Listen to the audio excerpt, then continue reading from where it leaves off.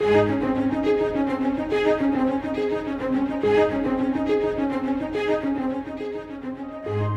live in a changing world that is full of questions, and the answers must come from the unchanging truth of God's Word. Today, we look into Scripture with Scott Pauley to discover what the Bible says. Ask the Lord to speak to you and to give you truth to share with others.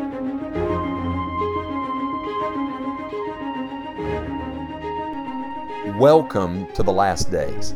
2 Timothy chapter 3, verse number 1 says, "This know also, that in the last days perilous times shall come. For men shall be lovers of their own selves, covetous, boasters, proud, blasphemers, disobedient to parents, unthankful, unholy, without natural affection, truce breakers, false accusers, incontinent, fierce, despisers of those that are good, traitors, heady, high-minded, lovers of pleasures more than lovers of God, having a form of godliness, but denying the power thereof." I repeat, welcome to the last days. We are living, my friends, in perilous times. And yet I'm afraid too often when we talk about the last days, it gives the connotation of some doom. Now certainly there's doom for those who do not know God. It is a sad reality that people will be separated from God forever. But if you're a child of God, if you know the Lord Jesus Christ as your personal Savior, this is not a sad ending. Instead, it's a glorious beginning of eternity with God, of every good thing that God has planned for us. The Bible says, "Eye hath not seen, ear hath not heard, neither is entered into the heart of man the things that God hath prepared for them that love Him." Do you love the Lord Jesus Christ?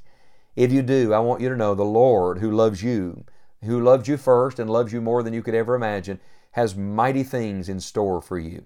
We're talking about what the Bible says about the end of time and what it will be set in motion. Now, we know that Scripture teaches, we just read it in 2 Timothy chapter 3, that the last days describes that period between the first coming of Christ and the second coming of Christ. And we know that Christ came the first time and He's promised He will come again. So I believe that the next thing on God's agenda, the next thing on the divine calendar, is what is commonly referred to as the rapture of the church. And we're going to talk about that word in just a moment, but simply put, we're referring to the moment when the Lord Jesus Christ comes again for us, when He comes to take His children out of this world. Now, the word rapture is not actually found in Scripture, and yet the teaching of it certainly is. You see, the word rapture comes from a word that means to catch away, to seize or carry away. The word is actually used in Scripture. For example, 1 Thessalonians chapter 4 and verse number 17 says this, "We which are alive and remain shall be caught up together with them in the clouds." That's the exact meaning of the word rapture. That is exactly what we're talking about. We're going to be caught away. It's used of Philip in Acts chapter 8. Remember when the Holy Spirit caught him away? It's used of the Apostle Paul in 2 Corinthians chapter 12. He was caught up into the third heaven. And so we believe there's going to be a definite moment when God catches away His children, when He removes us from this perilous world, this wicked age, and brings us into His presence forever. As a matter of fact, when you come to the last book of the Bible, the revelation of Jesus Christ, He talks to His churches in the New Testament age in Revelation chapter 2, Revelation chapter 3. When you come to Revelation chapter 4, verse 1, you read these words, "After this I looked, and behold, a door was opened in heaven. And the first voice which I heard was as it were of a trumpet talking with me, which said, Come up hither, and I will show thee things which must be hereafter." It's my conviction that that verse is representative of a shift from the church age into the things which shall be hereafter. Friend, there's about to be a door open in heaven. There's about to be a voice and a trumpet. There's about to be a word, "Come up hither." That's the catching away of believers in this New Testament age to be with the Lord Jesus Christ forever. Now, the most definitive portion of Scripture that deals with the rapture of the church is 1 Thessalonians chapter 4. So let me read the portion of Scripture and then we'll draw a few observations. 1 Thessalonians chapter 4, beginning in verse 13 says, "But I would not have you to be ignorant, brethren, concerning them which are asleep," that means those who've died, that ye sorrow not, even as others which have no hope. For if we believe that Jesus died and rose again," may I pause and ask, do you believe that? That's the only way that you can truly know Christ as your Savior. Do you believe Jesus died and rose again? Well, if you believe that, the Bible says, "Even so, them also which sleep in Jesus will God bring with Him." In other words, as surely as Jesus didn't end at the cross and didn't stay in the tomb, He's not finished with us. There's more to come. The best is yet to come for the child of God. He goes on in verse 15 to say, "For this we say unto you by the word of the Lord, that we which are alive and remain unto the coming of the Lord shall not prevent them which are asleep. For the Lord Himself," isn't that good? Not an angel, not a prophet. "The Lord Himself shall descend from heaven with a shout, with the voice of the archangel, and with the trump of God, and the dead in Christ shall rise first. Then we which are alive and remain shall be caught up together with them in the clouds to meet the Lord in the air, and so shall we ever be with the Lord." So, what's the chain of events? What is set in motion? Well, it begins with Christ returning. Christ Himself is coming with a shout of victory. This is wonderful. God's going to break His silence.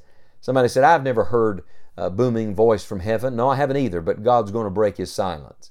He descends from heaven, but He doesn't come all the way to the earth. Instead, the Bible says He comes in the air. You remember when He left in His ascension, the angel said, "This same Jesus, which is taken up from you into heaven, shall so come in like manner as ye have seen Him go."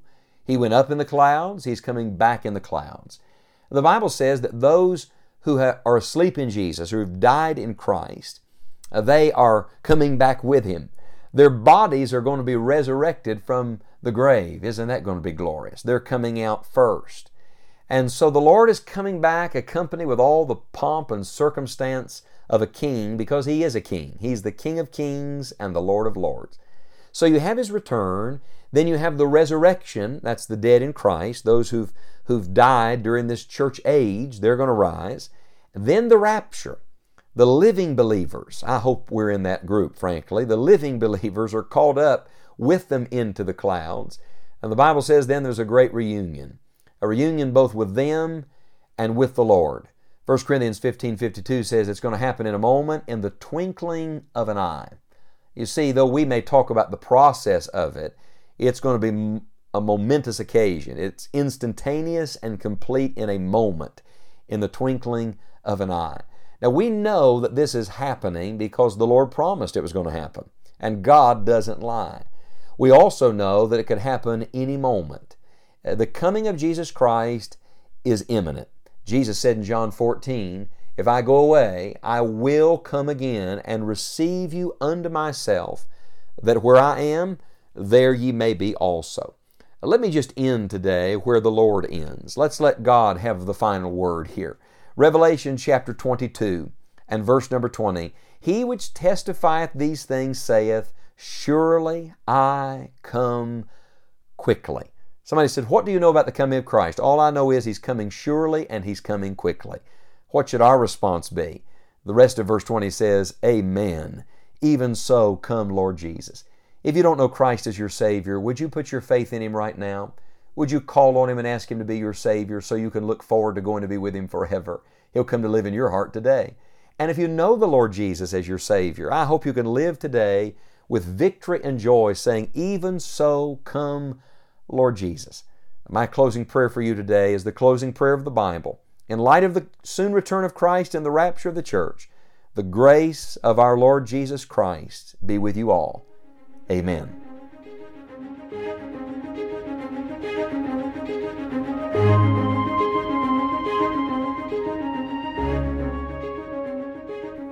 It is our prayer that your faith will be strengthened as we study God's Word and that you will share His truth with others. If you're being blessed by listening to Enjoying the Journey and would like to have a part in this ministry, you may make a tax-deductible gift at scottpauley.org. Thank you for your support and continued prayers. May God bless you richly today.